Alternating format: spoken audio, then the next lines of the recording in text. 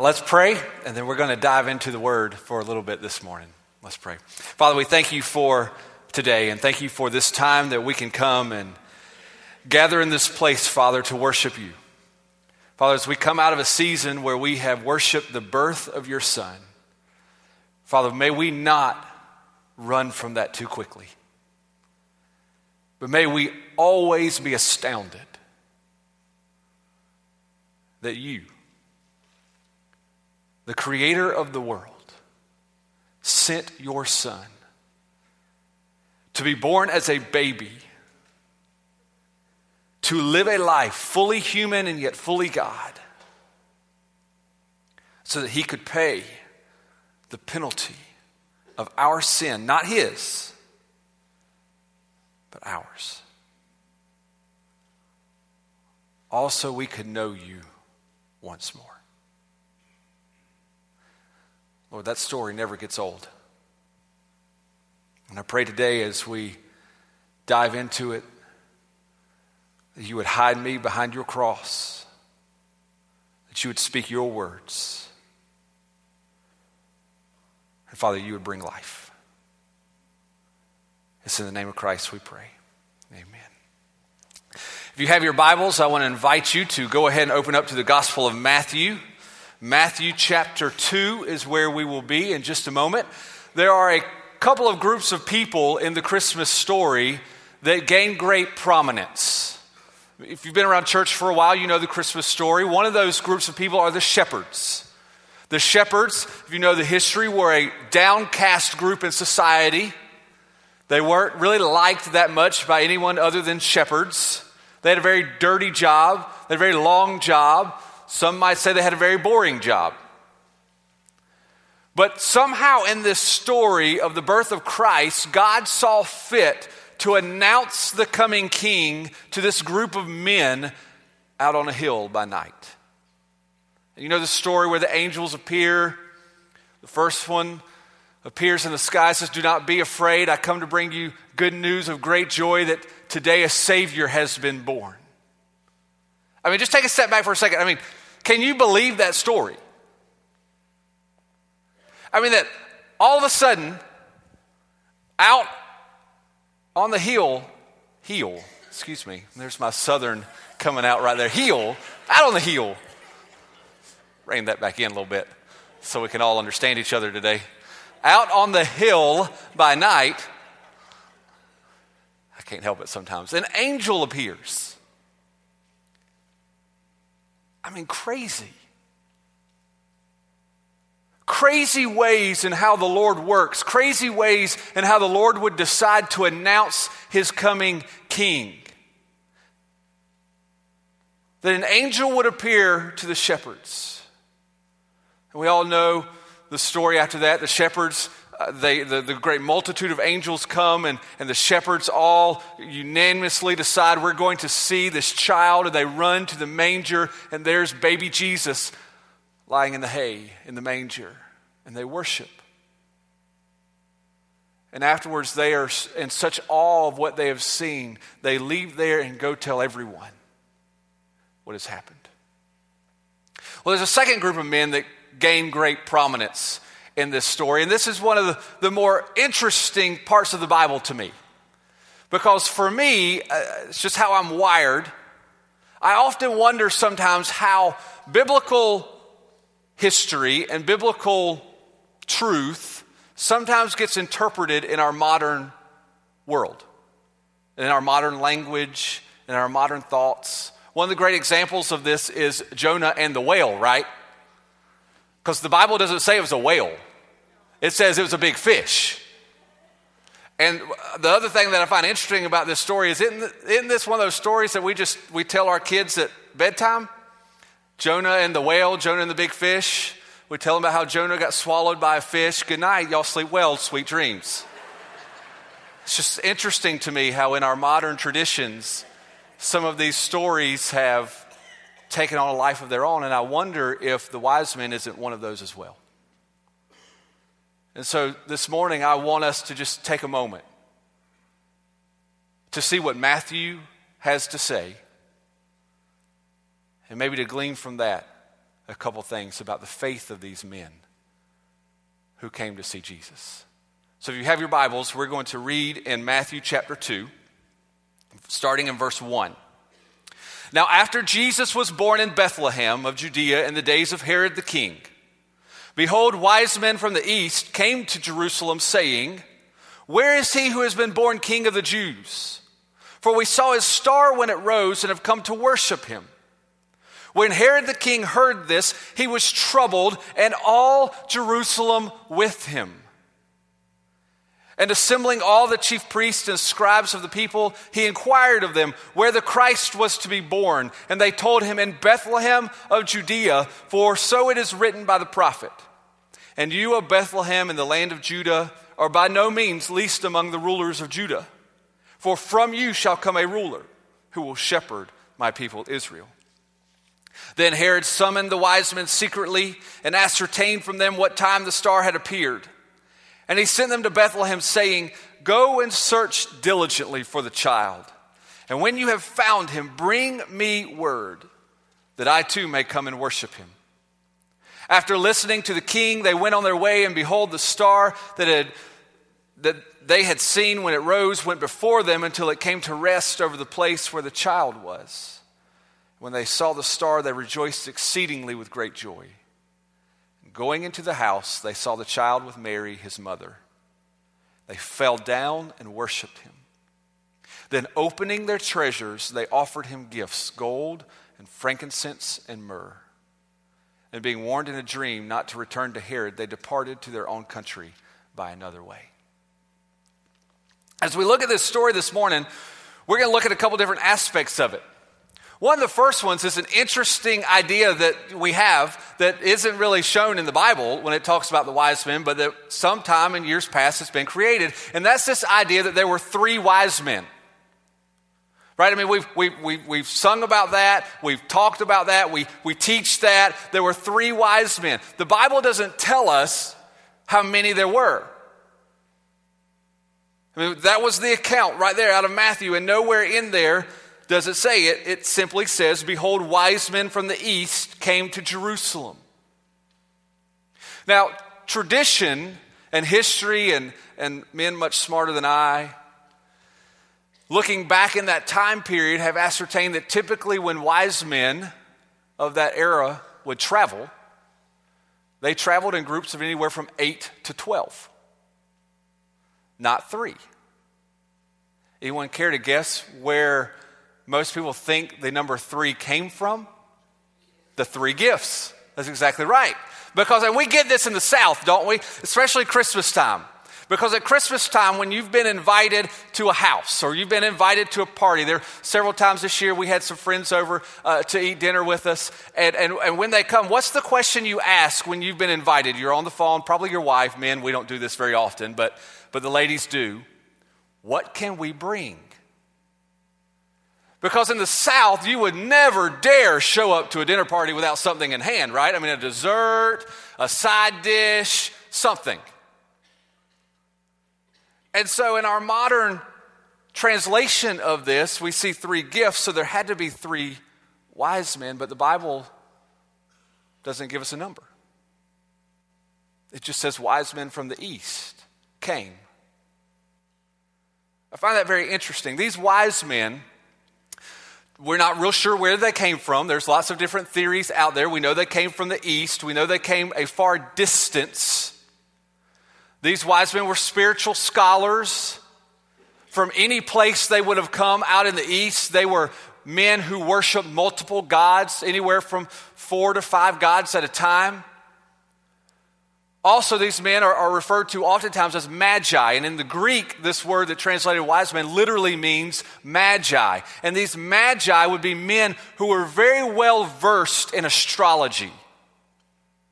It's very interesting, isn't it? These were men who were very well versed in astrology. They looked at the stars and the planets and the sky to determine spiritual things.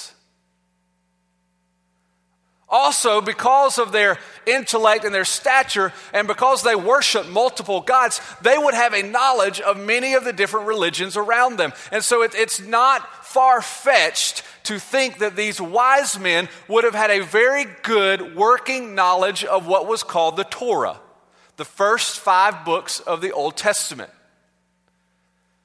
It's not far-fetched at all to think that they would have known that just as much as they knew someone else's religion or something else, because they were scholars. They were men who studied. And in the Torah, in the book of Numbers, I know this is a book that we all read often, the book of Numbers, it's a prophecy about the birth of Christ. It says in Numbers chapter 24, verse 17, I see him, but not now. I behold him, but not near. A star shall come out of Jacob, and a scepter shall rise out of Israel. It shall crush the forehead of Moab and break down all sons of Sheth. This prophecy of this coming king out of Jacob who would reign and who would rule is prophesied with a star. Here are these wise men who, most likely, not far-fetched to think they would have had a knowledge of that, who study the skies for a living, see a star. And as they see this star, I mean, it's not a normal star. It's not a natural star. They know this has to be a special star. So they begin thinking, what is this star? And somehow or another, they wind up here. This must be the king of the Jews. So they do the only thing they know to do, and they go to the headquarters of Judaism, which is Jerusalem. They pack their bags. They travel. They go to Jerusalem. King Herod is king. So if you're looking for a king, where would you go? You'd go to the palace. You'd go to the king. Surely the king would know of any other king. So the wise men wind up in Herod's court. And I love how Matthew writes this. Where is he who has been born king of the Jews? Well, that's Herod. I mean, Herod is king of the Jews right now. They're standing in front of Herod. But it doesn't take much knowledge to figure out this man wasn't born recently. He's a little older, can't be him. Where is he who has been born king of the Jews? For we saw his star when it rose and have come to worship him. And when Herod the king heard this, he was troubled, and all Jerusalem with him. This is what I find interesting about the story. Because Jerusalem is a Jewish nation. It's a Jewish place. Now, I said earlier, it's not far-fetched to think the wise men would have known of the Torah. What we absolutely know from history is that the Jews knew the Torah. They knew it. They knew the first 5 books of the Bible. They knew it just as well as you and I might know John 3:16. They could recite it by verse. They had a great knowledge of this. They knew of the prophecies. They knew of everything. And here come these men from the east who have seen the star. And they say, where is the king of the Jews who has been born? And the Bible tells us that Herod was afraid. Well, rightfully so. But all Jerusalem was as well. Isn't that how we are? Sometimes we miss God because it's different than what we know right now. Sometimes we discount God because it doesn't fit in our world right now. Sometimes it doesn't mesh real well with our thinking because we kind of like things how they are right now. And I think that's where Jerusalem finds itself in this moment. They've got a rhythm. They've got a tradition. They know how things work. That Herod has been their king. They don't want a new king, no matter if it's the Savior of the world or not. They're fine. So Herod, being greatly troubled, he calls in all of the priests and the scribes. These are the men who would know. These are the men who would absolutely be able to tell him what's happening. And he calls them all in, and they tell him. They refer back to Micah, the prophecy in Micah, where Micah prophesies that the baby would be born in Bethlehem. And so Herod comes out and he calls the wise men together. He tells them where the baby should be. What's also interesting, you kind of miss it if you read past it. Verse 7, then Herod summoned the wise men secretly and ascertained from them what time the star had appeared. There's also a prophecy in Daniel chapter 11 that talks about the timing of the star, that after 400 years of silence from God, the Messiah would come. So if you could just imagine, the Bible doesn't say this, but just imagine with me the story for a moment. It seems that Herod calls in his high priest and his scribes, and they're telling him the whole story. He's going to be born in Bethlehem, and the Bible says that it's going to be 400 years after silence. So we're kind of in that period. We haven't really heard from God in a while, so it might fit. And so Herod says, okay, thank you.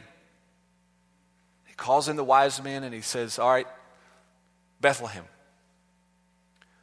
But I need to know something. When did you first see this star? Because I want to check on the timing of this. I need to know, is this really the one? And so they tell him, and the Bible says that Herod sends them out, and they go out. And this is what I find, something else I find very interesting in the story. Herod's called together all the spiritual leaders of Jerusalem. They've discussed that a star has appeared. They've been talking about it as a group. A good church committee has formed. Not one of the Jews goes with the wise men. Not one of them. I'd like to think, were I there and I had these wise men from the east and they were telling this story and we had the prophecies in front of us and we understood what was happening, I'd like to think that in that moment I would be packing my bag to go with them. I want to see with my own eyes, is this really the one? Is this my king come to save me? But none of them go. So the Bible tells us that the wise men go and the star leads them again. Isn't that crazy? There are stories, we've talked about a little bit, but there are stories in the Bible that just blow my mind. Think about when the Israelites in Exodus are being freed from captivity and they're led by day by a cloud of smoke and by night by a pillar of fire. Unexplainable. You might can explain the cloud of smoke, right? There's fog and all the stuff that's way bigger than I can even understand. But you might could explain that, maybe. But nighttime comes and there's a pillar of fire moving in front of you. You're not explaining that. That's God. And here the wise men, as they've been told, go to Bethlehem. Imagine, it says they were exceedingly happy. They see the star. It begins to guide them. When this is happening, you know you're on the right track. You know this is something, this is good. They are being prepared for what's going to happen. And it says they get to the house. This is one of those other common things about the wise men. We often think, the wise men came to the manger. Not so. Jesus was a little older, probably around 2 years old, maybe just a hair less, but probably around 2 years old. They were in a house, and it says when the wise men came to the house, they came in and they fell down and worshiped him. You got to think on this long journey, they're wondering, what's it going to be like? What should we expect? How is this moment going to go? And somehow when they walk in the front doors and they see this toddler, they recognize something about him that is so much bigger than them as a group. They fall down and worship. This wasn't a stoic, planned out visit. When they came into the presence of Jesus, even as a baby, they knew, this is the Savior of the world. And then they gave him gifts, and then in a vision, an angel appeared to them and told them, don't go back to Herod, because he has plans to kill them. So go home a new way. And in this story, there are a couple things that are very interesting to me that we can see from these wise men. These pagan, multi-God worshiping men who come to see Jesus. One of the first is, I think, that oftentimes God calls us in unexplainable ways. But yet at the same time, while it's unexplainable, he meets us right where we are. I mean, think about that with these wise men. I mean, a star in the sky, unexplainable how all this works out, that this star just appears and then the star moves, unexplainable ways. But these are wise men trained in astrology who make a living looking at the stars at night. This could have gone one of two ways. One way, they could have dismissed it because it wasn't what they were used to. It wasn't normal. It wasn't natural. They could have just dismissed it as something, an anomaly. Or they saw it for what it was. God was calling them in an unexplainable way, but in a way that met them exactly where they were. Has that ever happened to you? Where just in an unexplainable way, the Lord shows up. Yet it's exactly what you needed at that moment. It's there. When we were, several years ago, I had the opportunity to go on a mission trip to Zambia, Africa. And I'll never forget this one village. We had the opportunity to go to 3 different villages while we were there. One of them, from the moment that we walked in, you just felt, you felt the devil. There's no other way around it. You felt the spiritual warfare that was there. It was phenomenal. And one night we had gathered together. We'd done this in 2 other villages already. This was our last village, and we were going to show them the Jesus film. It was in their language.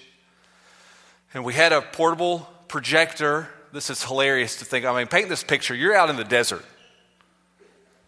and we have a projector. Strange. But we had a portable generator. We had a projector. We had a screen. We were going to show them this video. We had speakers, so we plug it up. We get everything going. Rick, you'll appreciate this. The bulb and the projector out. Luckily, they had a spare. They were prepared. So we put the spare bulb in the projector. The generator goes out. Okay? So luckily, down the road, and when I say down the road, I mean 2 hours down the road. And you get there early. I mean, this isn't one of those things you show up 10 minutes before. So we had plenty of time. 2 hours down the road was another generator. They get that generator there. By the time that generator gets there, while it worked perfectly where it was, it would not turn on where we were. Very interesting.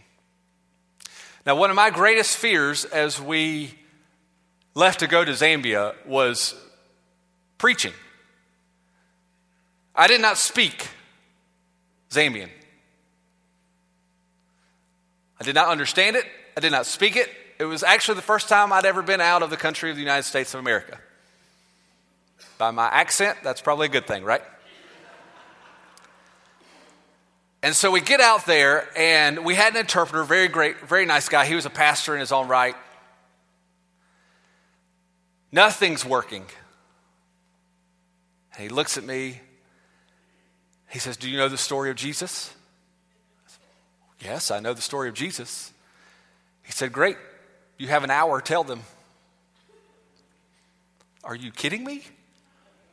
Like the whole story, and it's pitch black dark. So there's no Bible. I can't read it. Are you kidding me? He said, "I'll translate. No problem." So for the next hour it sounds silly, but in just a way that I cannot even explain, I experienced the Lord.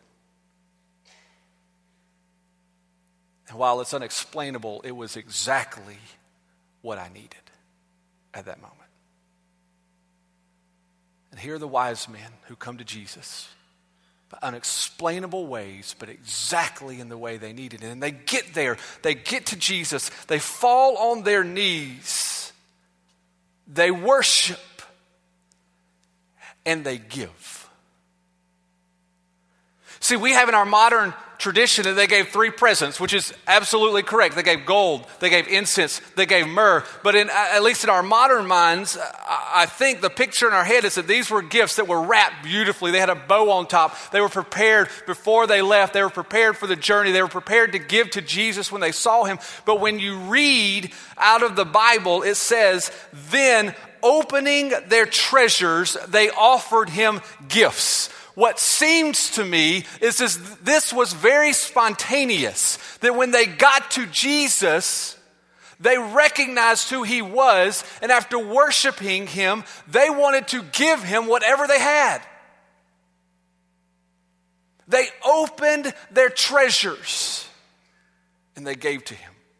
Sure, they have great symbolism, and it makes perfect sense that the wise men would have had each of these gifts, even on their own, just for their long journey. They would have needed gold to purchase things. They would have needed incense because they are spiritual men. They would have worshiped somewhere along the way, probably several times, and that was a thing that they used for incense. And then this gets back to the first thing we talked about. If they were traveling in a group of 8 or 12, large group like that, going on a long journey in those days, there's a very good chance one of them wasn't going to make it back. Myrrh would have been a very common burial spice.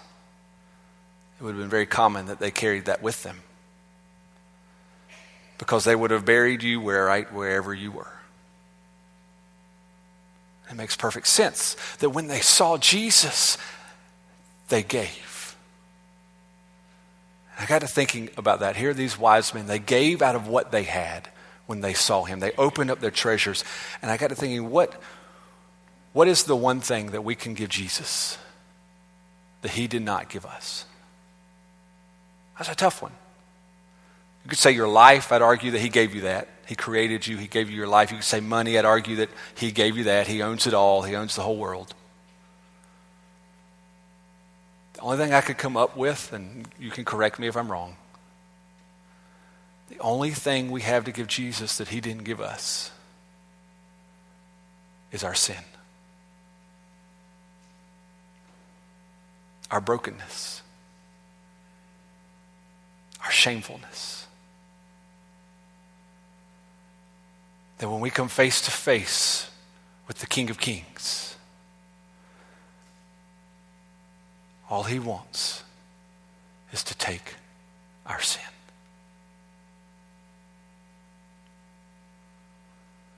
I don't know where you are with that this morning. I don't know where you are in your relationship with Christ. I don't know how this Christmas season has been for you.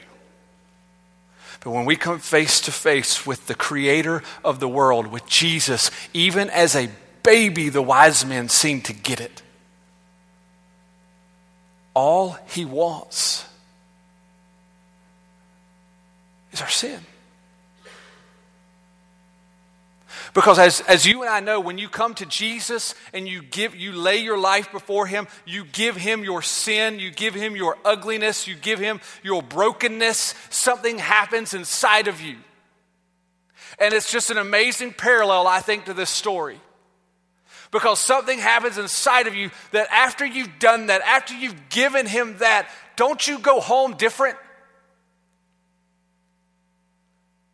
The wise men certainly, through an angel, through a vision, go home a different way. But they went home a different way than the way they came. It probably wasn't an easier way. It probably wasn't a shorter way, or they would have come that way in the first place, right? It was probably a little more difficult, maybe a little bit longer.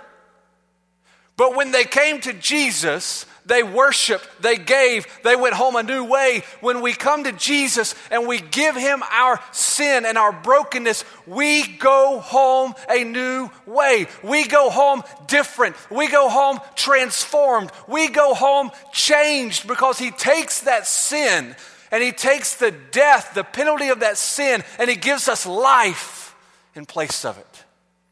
And it causes us to be different. And it's not often easier, is it, Christians? Sometimes it's a longer way. Sometimes it's a rockier way. Sometimes it's just harder, but it's different. And we're changed and we're transformed because of the power of Jesus himself inside of us. We have been made new through him. And as we come out of this Christmas season and head into a new year, this is the challenge for us. Would we have the faith of the wise men who, while they were pagan, they were not believers of the one true God. They didn't subscribe to the one true God. Yet when they saw Jesus, it seems that everything changed for them. Would we be men and women who would have the faith of the wise men?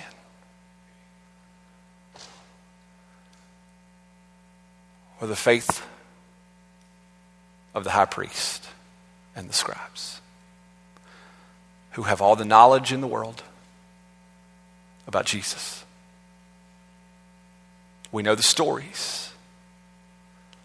If someone were to come to us and ask, we could even point them, we could counsel them, we could say, this is it. But when it comes to going and experiencing and living in Jesus, we just assume sit and let someone else go.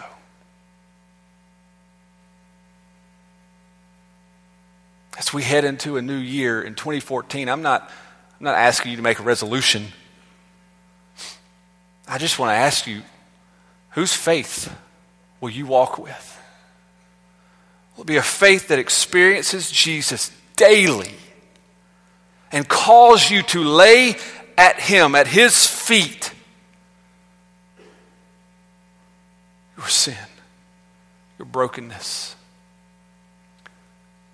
Allow him to call you to repentance and transform you. Will you simply sit as the high priest did and let someone else go worship? Let's pray. Father, I thank you for today. I thank you for the story of Christmas. Father, I thank you for the wise men. I thank you that they did not let their own persuasions get in the way of them worshiping Jesus.